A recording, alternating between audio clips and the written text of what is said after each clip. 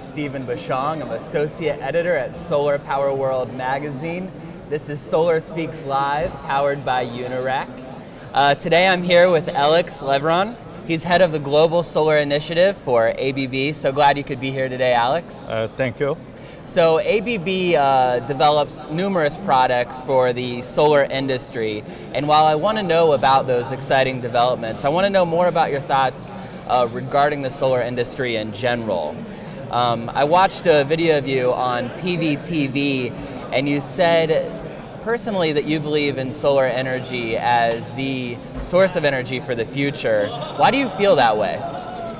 Well, for several reasons. The first reason is that solar has the capability to provide very high level of energy in many, many areas in the world. So it's a kind of a global source of energy, unlimited source of energy, and this is one reason.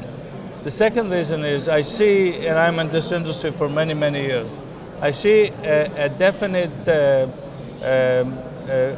move of the pricing and energy cost that's supplied by solar energy to be in competition with energy sources like natural gas and some other sources of energy. So it becomes a competitive source of energy. And so it will be standing on its own merits to conquer more and more applications worldwide. There's certain markets right now where it's already very competitive.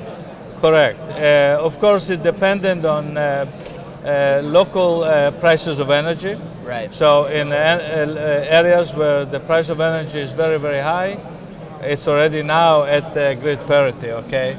However, when you look at the map, worldwide map, and you say when 80% of the market will be really competitive with the solar, I would say we're moving very quickly to that place right now. In the next 1-2 years, it will Why be 80% is the number? No, or 100, majority. Okay, It's the majority. Yeah. Okay. ABB is a global company. In fact, you just supplied 2 gigawatts of inverters to India. But I'm sure the U.S. market matters to you quite a bit. Right. Can you, what's ABB's take on the ITC and its extension perhaps, or its end? Well, we have to look at different segments of the market. Say on the residential and commercial markets, the incentives that we see, even though they are significant, 30% tax incentive. However, over time, on the residential commercial market, the impact will be minimal. In fact, we see growth because of the financial model that was developed in the industry of financing the installations or leasing the roof. In utility, it's a bit different market. It's a different story. In utility markets, the incentives are very significant, and therefore we definitely see if the incentives will be reduced from 30% to 10%, it will have an immediate impact in 2017, but then due to the fact that it's still a very competitive source of energy, it will come back 2018, 19, and 20. So we see a little bit reduction due to if it happens, but then it will grow back to the conditions that we see prior. Very good. Is this ABB's own research, or is this from another firm? No, actually, this is research by third parties that are doing research in this industry. If you look at that, you'll see that the market in 2017 will go down because of that, and it's not our own research. Right, We're okay. using the third party information and database. So the ITC issue is imminent, but are there other challenges for the industry that people should be watching out for in the next 5 years, say? Well, of course, the competitiveness of the industry is very strong, okay? If you look at the price erosions that we see in the industry over the years, it's in double digits levels. This creates a very strong pressure on companies, and therefore, if you look at the, on a longer time basis, 5 years, so long, I would say that many companies will not be able to survive because of the price pressure that we are experiencing now. Many suppliers will not be able to survive? Many vendors of inverters, and other balance of the system. So we could see trade shows like this one contract in the future? I think we could see yes. The answer is yes, and this will be obviously evident once it happens. I am only projecting that. Right. But ABB has a good position in the market. We are in a very good position. But good. ABB also, the reason where we have a very good position, there are several reasons. One, we offer the entire product portfolio. We offer not only the inverters or the substations or the transformers, we offer the entire product portfolio. And that gives us enough leverage in the market. Secondly, we are a true global player, meaning we compete in all continents and over 100 countries. Sorry. You're fine. And thirdly is that we're a highly bankable company, okay? So being a bankable company, we offer longevity in the marketplace, which is very important, by the way, given the fact that people want to run the energy source for longer as they can. Right. And the banks are looking for that. That's why it's called Absolutely. bankability, right? Yes. What have you learned from this wide array of experience? Like you said, you have a hand in almost every aspect of the market, from residential to utility. What have you learned from all of that? Well, what I have learned, several things, is it's an evolving industry, okay? So we see definitely utility standards are changing, which requires the manufacturer to comply with the grid integration. We have seen many companies coming in unprepared and then commit only on price. Okay, so those are very short-term players in the marketplace. We have learned that the industry has a long-term existence because we were able to create a global market for energy that is competitive with conventional energies like natural gas, coal, and even nuclear power.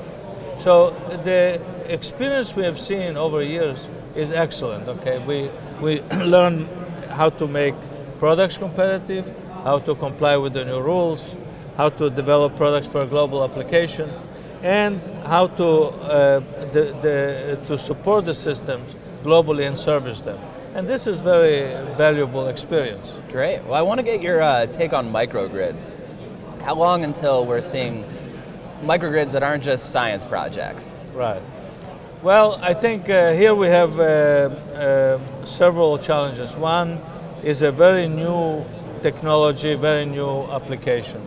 And that takes time to educate the population, educate the customers. Maybe we should educate the public. What is a microgrid? It's an application for energy that is not necessarily connected to the grid, but it's working in a smaller scale grid application, either that is based on currently used diesels or currently used other sources of energy that we would like to run in a configuration to supply energy to this specific area. Why would people want that? In many areas there is no choice because there is no main grid in those areas, and people live in the environment that is supported by localized energy source. Okay. And what we do now, we provide to this energy source additional products and components. We support it with solar. We support it with software that can manage the, say, diesels and solar application. We can save both economically cost, but we also can provide a much more reliable system that works in this environment. Now, so there is a huge market available, say, islands that don't have a major grid, including Hawaii that has a grid, but it could be supplemented with microgrid application, including, say, countries in Africa. They don't have, in many countries, a conventional grid, and they use diesels in the major cities. and that provides a very high cost energy supply because diesels are very expensive. And then you have logistics issues with supporting. So if we will develop in these countries, imagine they have a lot of solar. Some countries have a lot of wind. If we can develop a combined system that includes solar energy during the day, diesel during night, and they work in harmony, controlled by software that can manage the whole system, we will provide a system with energy cost that is affordable, which today is very high. Do you ever see a situation where there will be microgrids on the mainland United States? Is there a reason for that? Yes, in fact people or design places are looking at isolating, say, military bases as a grid itself, as a local grid, to disconnect it from the main grid for many security reasons. Definitely a good application. Or if you have neighborhoods that don't have, or villages that don't have access to the main grid, it's too far. They will be using batteries and solar and diesels and other means of microgrid application sources that are not connected to the main grid. Okay, so this is why, today there is a room for this place. If storage becomes advanced enough, can we get rid of the diesel generators? Because those are dirty, right? Yes. Storage needs to be more economically affordable, less expensive. Okay. But if that becomes that way, definitely. Okay.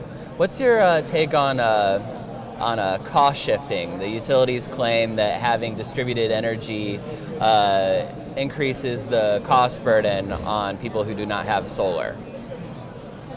Well, of course, there are always two sides to any coin. I would say that even utilities today are moving into solar space because they are realizing that, of course, having a solar in the territory basically reduces the revenues for the utility. So they are realizing that they need to be participating in this game. Yeah. Otherwise, it's a loss to their revenue and loss to their participation. And I would say that I'm very happy that California will be reaching 50% renewables in 2030 because we are driven by RPSs, as you know, and these standards are really dictating the levels of installations that will be dedicated to renewable energy. Yeah, so that's really utilities good news. Have very little to say here other than maybe talk about this problem and that problem and the other one. They will have to participate, and I think they're moving in that direction already. I see it, okay? They are really bidding on projects and so on. So I think it's a good move. Overall, I would like to see utilities being part of the solar market. They could benefit from that, and people that live in their territory will benefit immensely too. Absolutely. So ABB is involved with the Solar Impulse, the solar-powered plane. Right. What is ABB's involvement exactly, and what are your thoughts about the Solar Impulse? Well, we contributed to the Solar Impulse from financial support and so on. That is one, but also some technologies on board of Solar Impulse were designed or contributed by ABB. But I think thirdly, the reason we wanted to be associated with this program, which is actually a revolutionary program if you think about it, is that it proves the point that even though it's far away from a commercial applications, it proves the point that solar can be used as a source of energy, even for the flying objects. Flying through night? Through night, okay. Because we use battery. And so it is really a demonstration of how far we can take this technology that is today still in the infancy stage. Right. And this is why I'm very proud that ABB Executive Committee decided to support this program.